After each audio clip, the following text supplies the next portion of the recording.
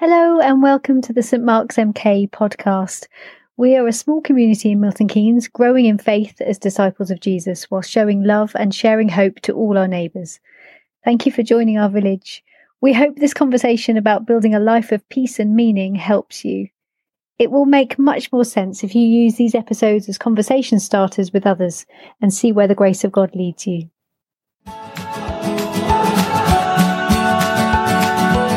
Okay, so in part one of this conversation, we looked at some universal truths that we're going to build on for the rest of this conversation. So if you missed that, jump back in and get those. And in this conversation, what I want to do is begin to unpack a little bit of a word picture, which again is going to help us hang stuff on throughout all the rest of our installments. I mentioned in the first one that the universal truth of intention being inadequate. It's not enough just to intend to do something, you have to do something about it. And I referred to a marathon that I limped through one time. And because my intention was to get to the end and to raise money for this charity, what I did was I went out and bought a watch that tracked my runs, and I got a training schedule, and I made sure I had rest days and carb days and fully loaded days. And I made sure that I subscribed to a running magazine for a little bit. I got some new trainers. I changed my schedule so that I could go out on training runs and longer runs at the weekends. You have to do stuff if you want to achieve what you hope to do. It's the same with a whole bunch of stuff. If you have a large DIY project at home, then there are things you have to do in preparation for that project that will make it successful. If you just think it, you can't have a new decorated room. If you buy the paint or the wallpaper and invest in the paint stripper and get some new tools, then there's a chance. If you're going to drive through Europe, you have to do some stuff with your intention. You have to put those things on your headlights. You have to download a map of French roads, whatever it is. Ever since the start of them being wise, spiritual writers have talked about rhythms, habits, disciplines, rules that they say are tools to help you achieve your intention. Now, I know what you're thinking before you log off and think, my goodness me, we're going to move on to a farm and we're going to end up knitting our own clothes out of stinging nettles and singing Kumbaya at midnight around a campfire. That's not what spiritual disciplines are. That's not what the spiritual life is. There are these ways, these rhythms, these rules, these help tools to help us get to where we want to. And remember, where we want to get to is a life of peace and hope and joy and reconciliation with ourselves and our God, and an ability to be at home with who we are and how we've been made to be, and a kind of sense of neighborliness that is not destroyed when the neighbor gets the better iPhone than us or whatever. There's a guy called Dallas Willard, and he says this.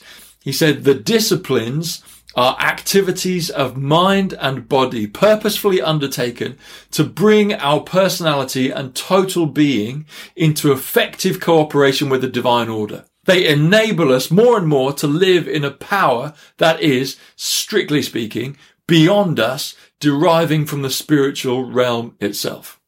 I love that quote. There's so much packed in there that speaks of the spiritual and the physical, of the way that the practical things that we have to do and to become aware of, as well as this kind of spiritual realm. And remember, it's the spiritual realm that is maybe a goal. We want to achieve peace. We want to achieve joyfulness and contentment. So these, whatever words we might hang on them, these disciplines, these habits, these ways of being. One of the other words that people have used is a rule. It comes from apparently the Latin word regular, which we would use as the word ruler. It literally means straight piece of wood. And you can see how we've got that word. The other way that the Romans would use it is this, where it's not just a straight piece of wood, but something like this, a trellis. And here is a structure.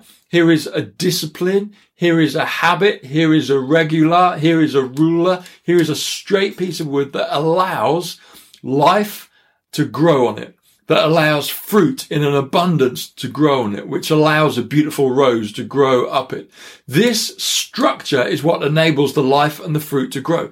If this structure doesn't exist, then the vine becomes too heavy and you never get it filled with grapes. If that structure doesn't exist, the rose has got nothing to wind its way up.